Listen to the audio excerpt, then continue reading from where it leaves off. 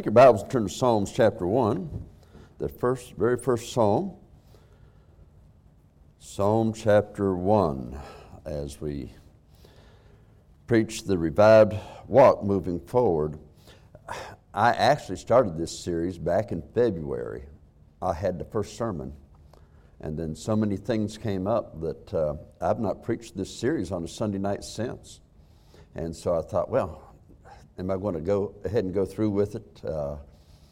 I decided, yeah, because it's just going to be on the first Psalm.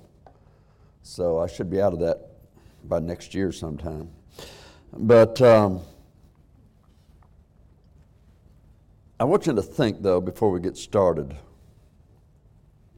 on decisions that you've made for the Lord. Maybe you made it in a revival meeting. Maybe this past revival meeting. Maybe there was something the Lord laid on your heart that He wanted you to do. Maybe there was something that He just wanted you to stop in your life.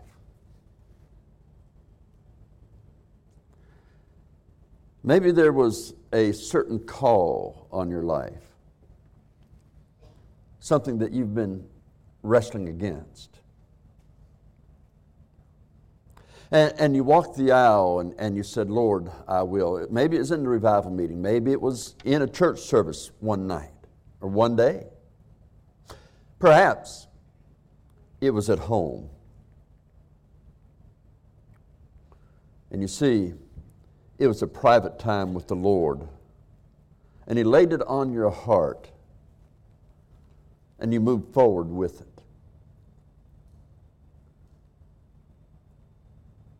And you said, yes, Lord, I will.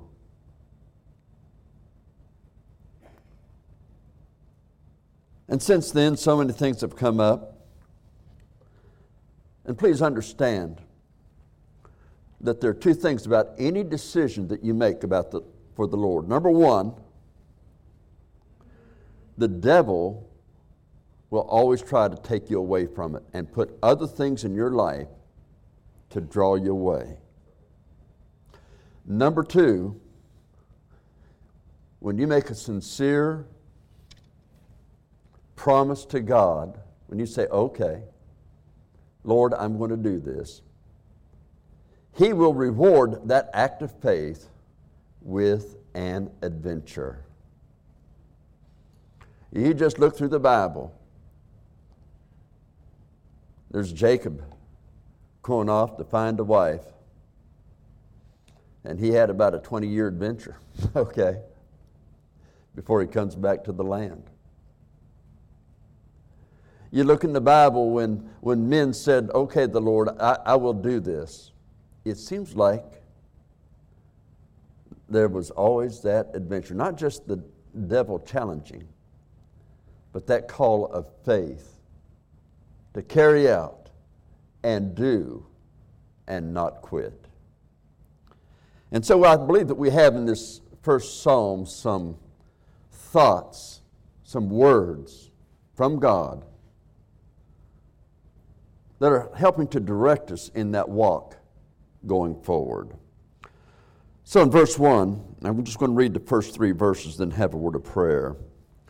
Blessed is the man that walketh not in the counsel of the ungodly, nor standeth in the way of sinners, nor sitteth in the seat of the scornful.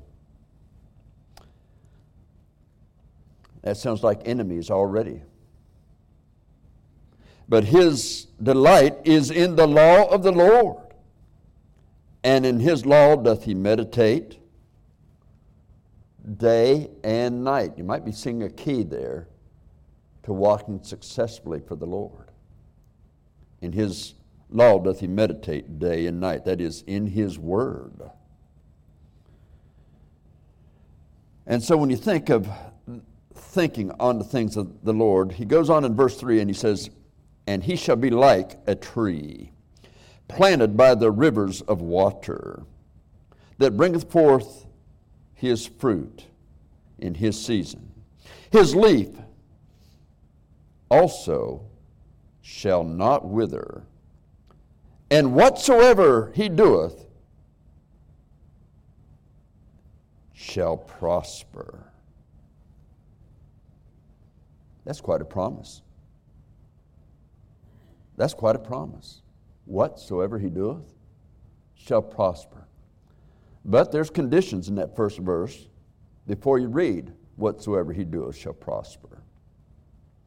So let's go to the Lord in prayer, and then we'll look into the message for tonight. Father, I pray as we now continue in this series of messages, Lord, it's given by you. Lord, again, I'm just the messenger. I'm not the all-knowing. I don't know much, as a matter of fact. You know it all, and it's thy Spirit that gives us wisdom and understanding. So, Father, not only be the power in my voice that gives wisdom and understanding to the ear that hears, but also to the heart to understand and to respond to you personally, because it's a letter, it's a word from you.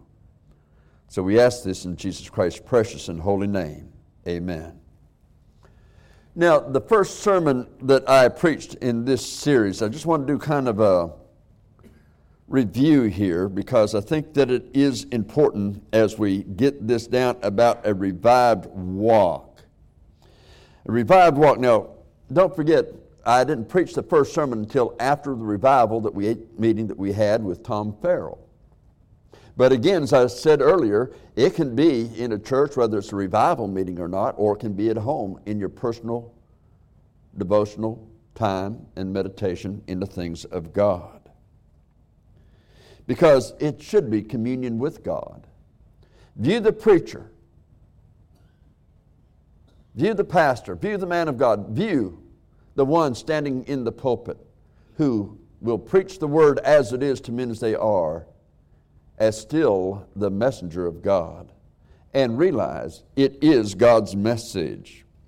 Now, when we started this, we started in Ecclesiastes chapter 5 and verses 4 through 6. So let me just go over there. As a matter of fact, tonight I'll give you a few passages. You can write them down, or you can turn real fast to them. But Ecclesiastes 5, 4 through 6 says, when thou vowest a vow unto God, now a vow is a promise.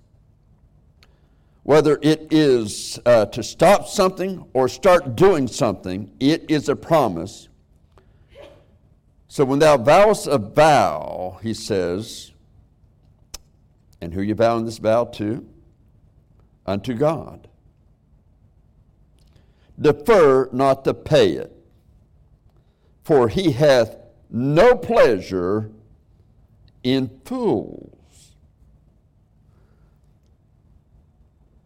Now, you make a promise to God and you don't keep it.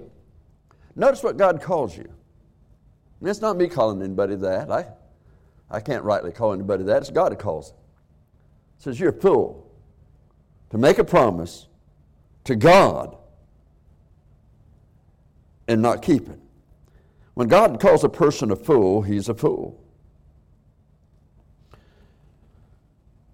Whether we believe it, accept it, or not. He goes on to say, pay that which thou hast vowed. Better it is thou shouldest not vow than thou shouldest vow and not pay. Now let me just say a couple things about that. There are those that preach, the Bible teaches right here not to make any vows to God. We don't live in a day of vows. Boy, Satan would like for you to believe that. Well, that would mean then marriage vows mean nothing, wouldn't it? Vows are for day. Vow is a promise. It's a solemn promise of a person giving their word to carry out something. For example, marriage, love, honor, cherish, till death do us part. And so you keep that vow. That is a promise you make to that special person. But promises we make to God, why go back onto them? And so, it says he has no pleasure in fools, so it's better not to vow. It doesn't say you shouldn't vow. What he's saying here is simply this.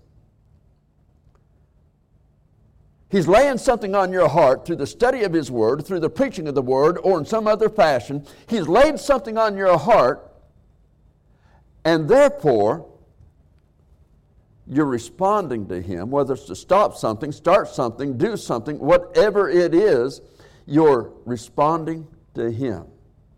And so you make the promise because you know that's what He wants. That's called a vow. You promise God, I will do it. That's a vow. Now, He said it's better not to vow. He doesn't say it's not good to vow. He's saying not to vow. In other words, it is good to vow.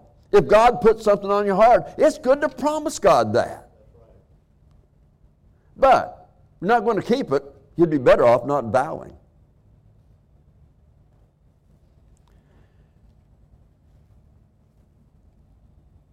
So it's better thou shouldest not vow than that thou shouldest vow and not pay. Now let me share a scripture that kind of shows this. God landed something on someone's heart and they responded. And it's Isaiah. In Isaiah chapter 6, Isaiah says, also I heard the voice of the Lord saying, from whom shall I send, and who will go for us? Now, somebody's sending to tell the people if they don't repent, they're going to be in a lot of danger. They're going to go into captivity, all these things.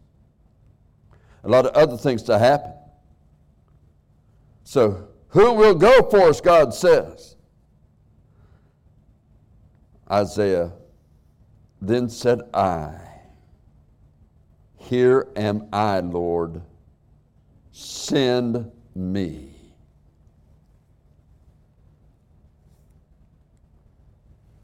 Isaiah volunteered to go. And he would.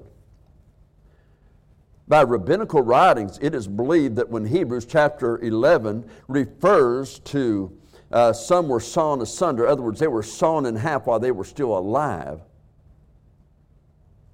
Rabbinical writings report that Isaiah was killed that way. But he carried out the Word of God. He kept his vow. You say, boy, that's really hard. How'd you like to have his reward?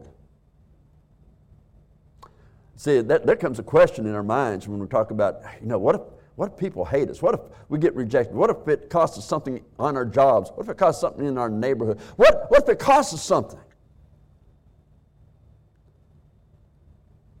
It'll never cost, not even close, to be as much as the greatness of the reward in heaven. The sufferings, Romans chapter 8 tells us, of this present time are not worthy to be compared to the glory that shall be revealed in us. In other words, the sufferings this time, they can be bad, but they'll seem minute in comparison to the greatness of the glory to those that will keep their promise and do what God wants them to do, knowing I am doing the will of God for my life.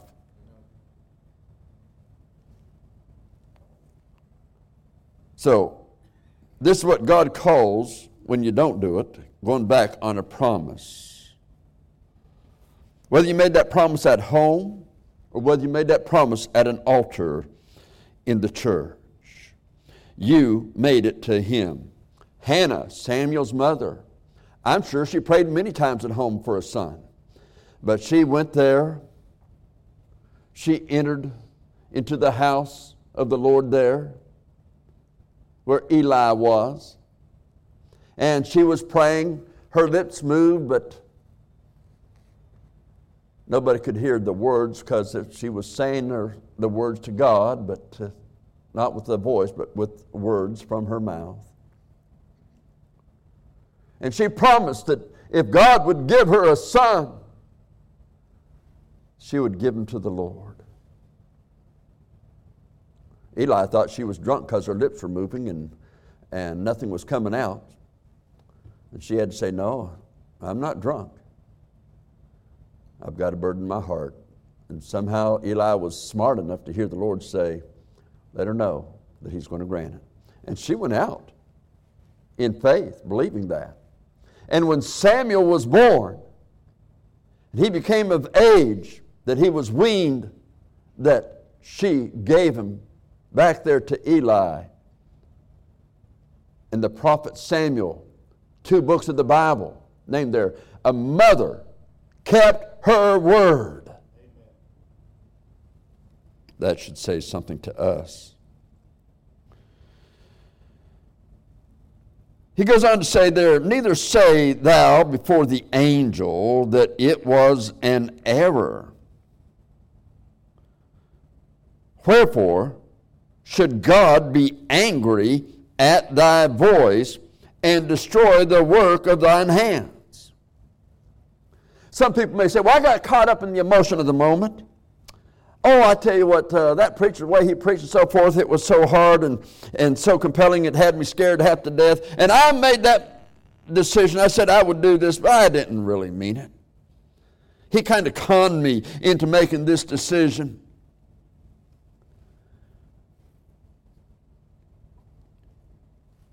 Now, you're not only a fool, now you've made God angry. Don't say it was a mistake. Oh, I just got caught up in the emotion of the moment. God says that's what a fool does. And it makes him angry. Now, be careful. We also considered Exodus chapter 19, verse 6 back then, where the Lord says, you shall be unto me a kingdom of priests and an holy nation. And these were the Lord's words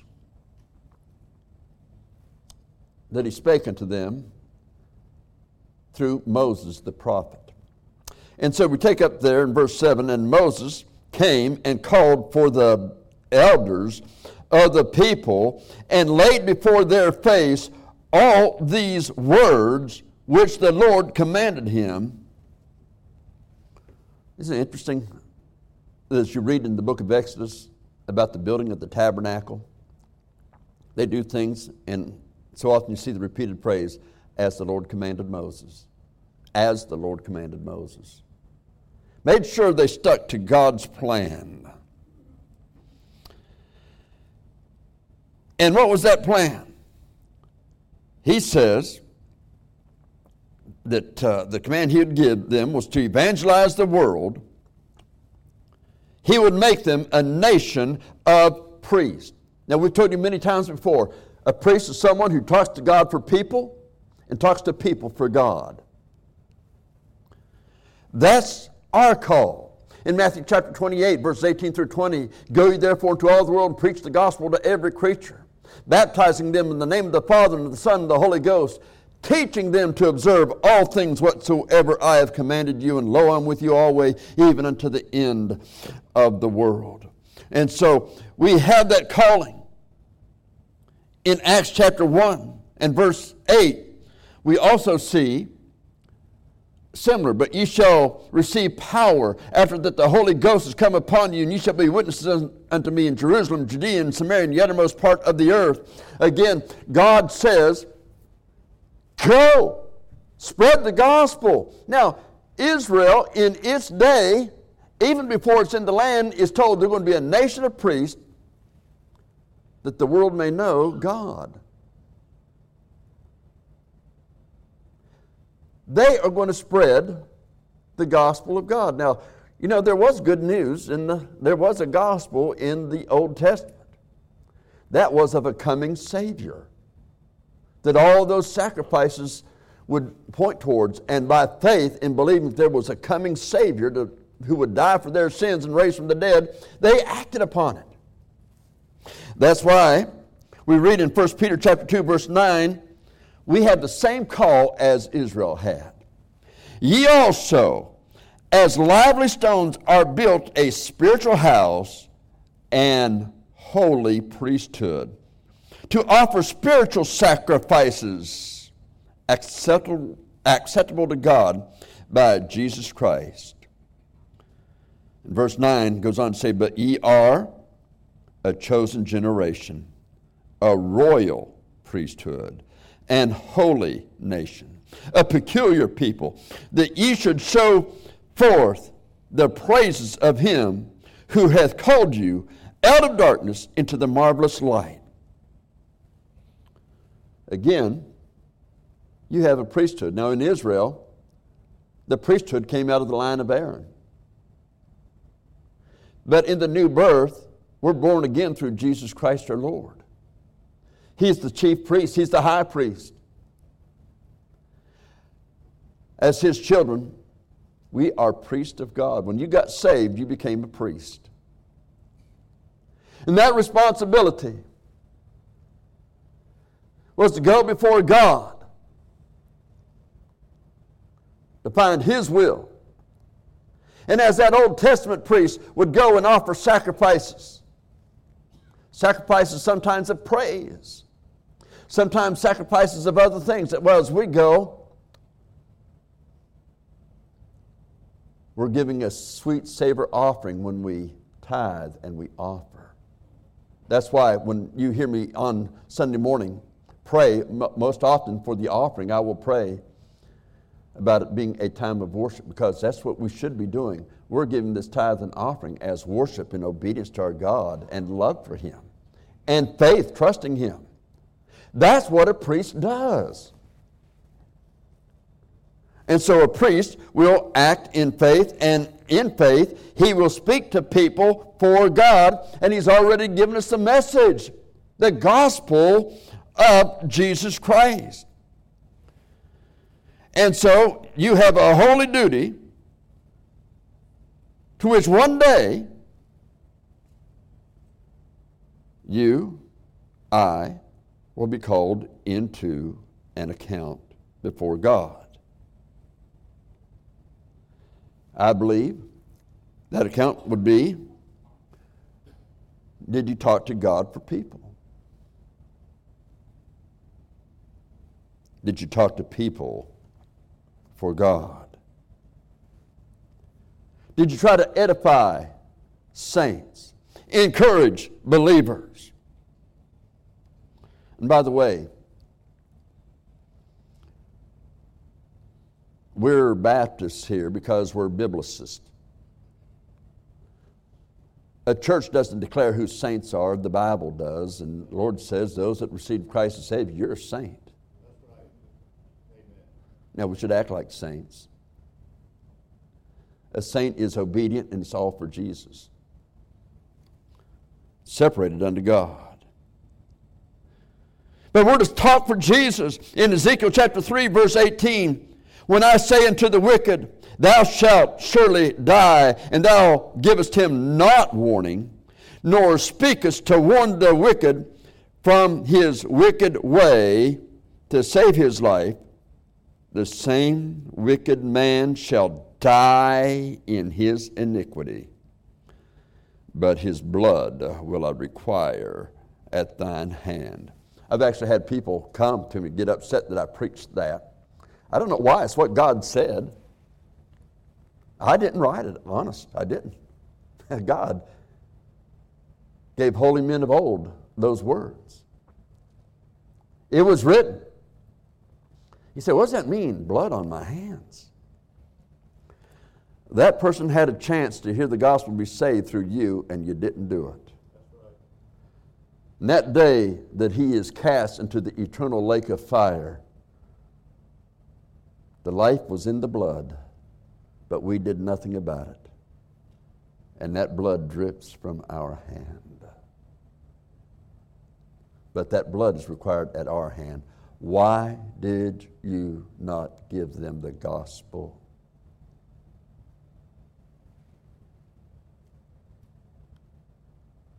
I wonder about preachers all across this land today that preach a happy, happy, happy gospel.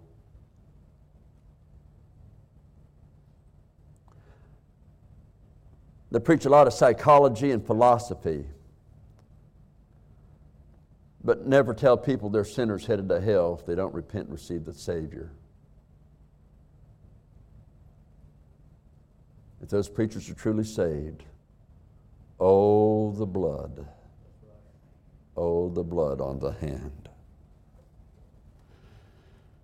Romans 12, 1 and 2, though, gives us further instruction. I beseech you, therefore, brethren, by the mercies of God, it's by God's mercy we get to do this, that you present yourselves a living sacrifice, wholly acceptable unto God, which is your reasonable service. And be not conformed to this world, but be transformed by the renewing of your mind, that you may prove what is that good and acceptable and perfect will of God. Do you realize that is a personal responsibility we have before God? That our lives be holy, that is, that our lives be separated from the world and separated unto God. Amen. Remember the Apostle Paul? That guy got saved. He was worse. I mean, he was bad. But he was separated unto the gospel of Christ, separated from this world. And those are areas of which we shall one day give account. Now, I have looked at what we've said, so I just want to say briefly before we actually get into this chapter. There are three truths about a blessed man of God that we find here in verse 1. He walketh not in the counsel of the ungodly. He doesn't stand in the way of sinners. He doesn't sit in the seat of the scornful. Now, standeth, sitteth, walketh. All three of those words have a different idea, a little bit different idea in each of them, but they have one thing in common. And that is the TH at the end of the words. It indicates a continual thing that is an identification of the person. Walking in the counsel, standing in the way, sitteth in the seat. It's something that identifies them. It could identify them in all three areas.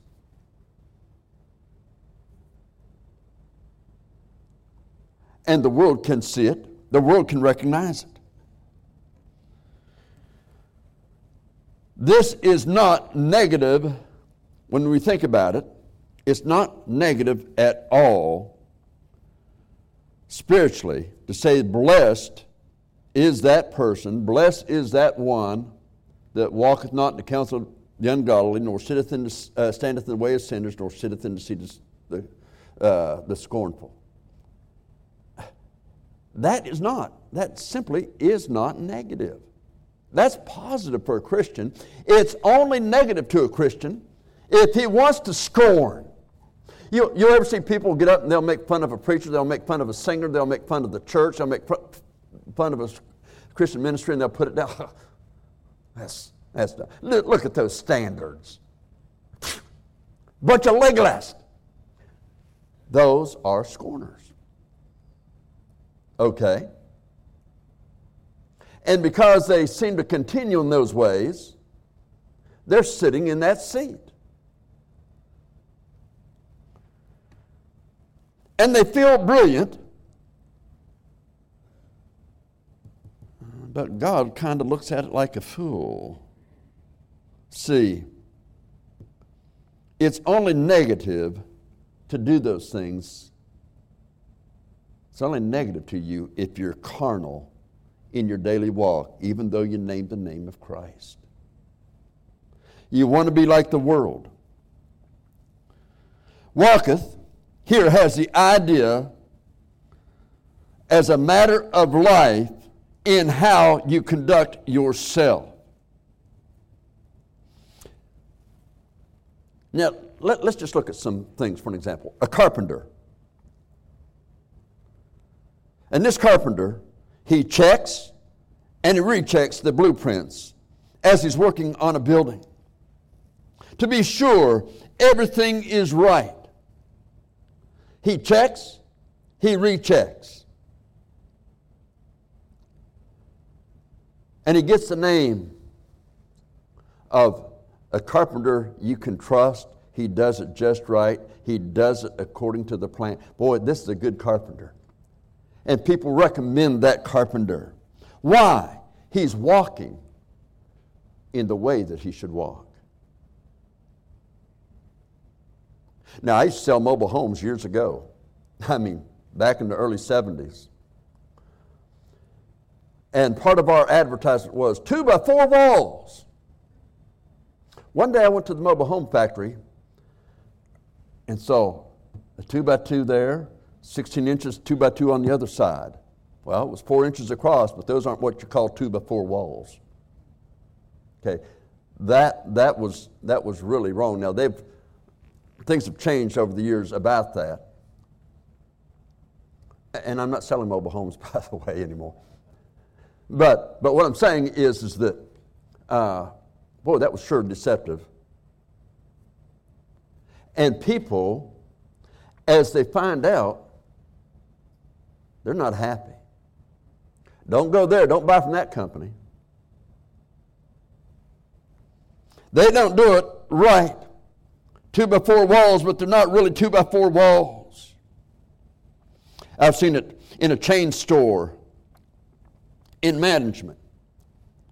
It might be a department store. It might be some other kind of conglomerate along the way, but the home office, they're coming by. They warn them they're coming by. They're going to inspect everything.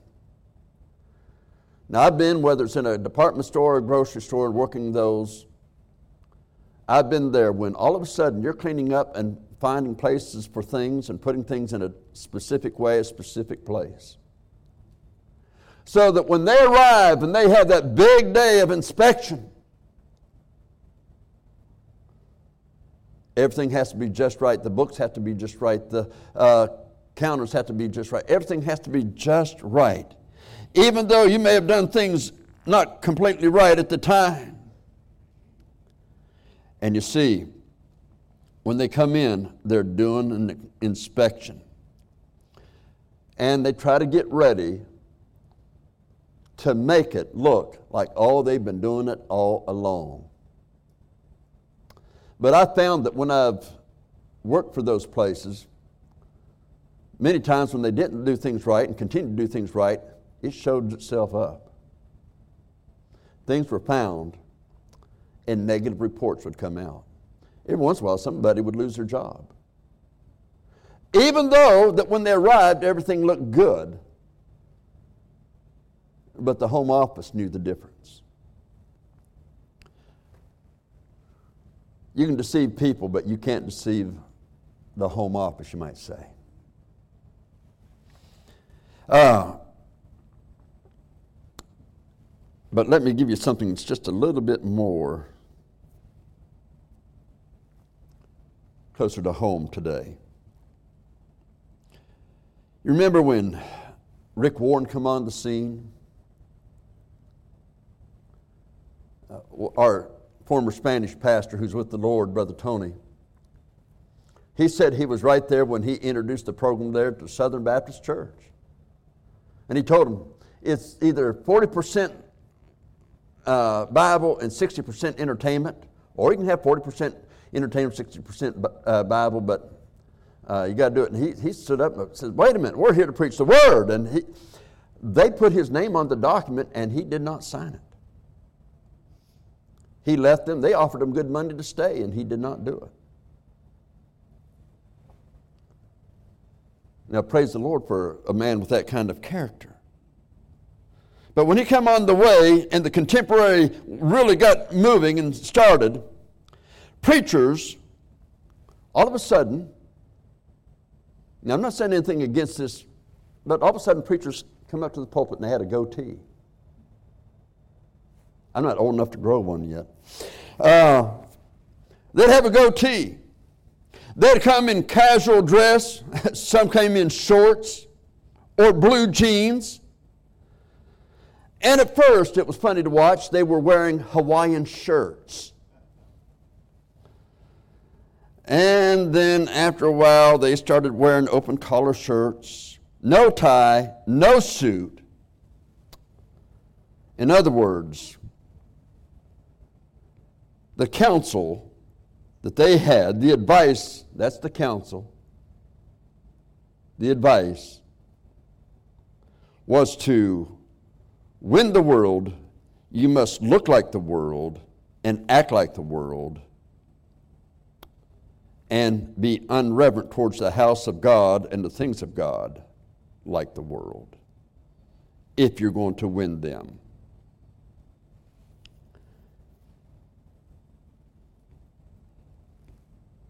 And if you regard the holiness of God or His person at all, if you regard the holiness and the person of God at all, then that very thought is totally repulsive to you.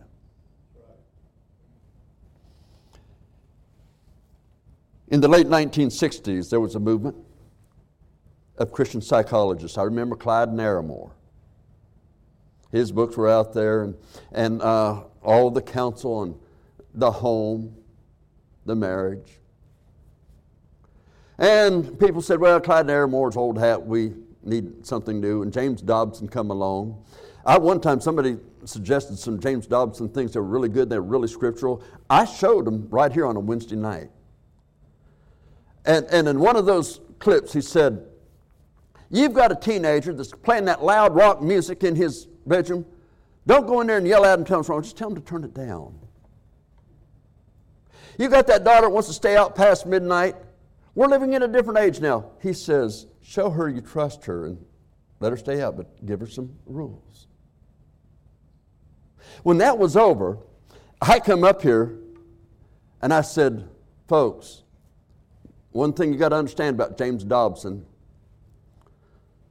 his background is Nazarene. He doesn't even believe in eternal security. He doesn't believe the way we believe, and what he said was wrong. I had people ready to hang me. Now, I apologize. I said I should have reviewed the film or that wouldn't have gone up. No more of them have gone up since. Okay, not here. Now, people are probably even saying, well, I read a James Dobson book. Boy, it helped me so much. Well, I'm glad it helped you. But sometimes they'll take scriptures and conform them to a philosophy that they learned in psychology class from a secular class, when the great counselor already had the word there for us to follow. If you just do it, it's right. If you'll just do God's will, God's way, it will always, always be right. And so, that's just one of those things where psychology was the big thing, and then it became contemporary. There was the speaking in tongues movement. All of it was to build, and it all took away from the holiness of God.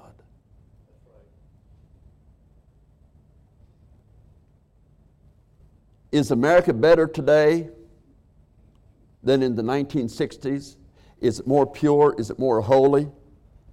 Does it have more respect for God? If you just listen to Brother Osborne tonight, you know it doesn't. Well, that movement in the churches is one of the reasons that Brother Osborne is standing in the Congress trying to fight for us. And that's one of the reasons America is like it is. We can say politicians failed, but my friend, the church has failed, Christians have failed. We've got to stand. We made those decisions that we're going to live holy and separated unto God. Let's do it. Now look, I have, in the years as a pastor, had couples renew their vows. I've had some when they heard it. I meant the first time I said it. I don't have to say it again. Well, then why aren't you doing it? But they'd come in. It's a nice thing to do, the renewal of the vows.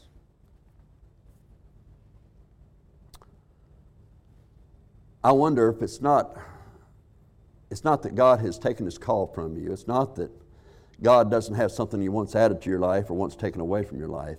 It may be what you promised God you're not doing now. Something of this world has drawn you away. But of course, James chapter 1 tells us we're moved of our own lust and enticed, and then it brings forth sin. But really, when you think about it, it may be a time to, instead of turning completely on God, come back and renew your vows to Him. God, you spoke to my heart that day. I want to come and tell you how sorry I am. And I'm, by God's grace and His forgiveness, I'm renewing my vow to walk with God. In your individual Christian life, as it affects your job, as it affects your home, as it affects your marriage, as it affects any part of your life.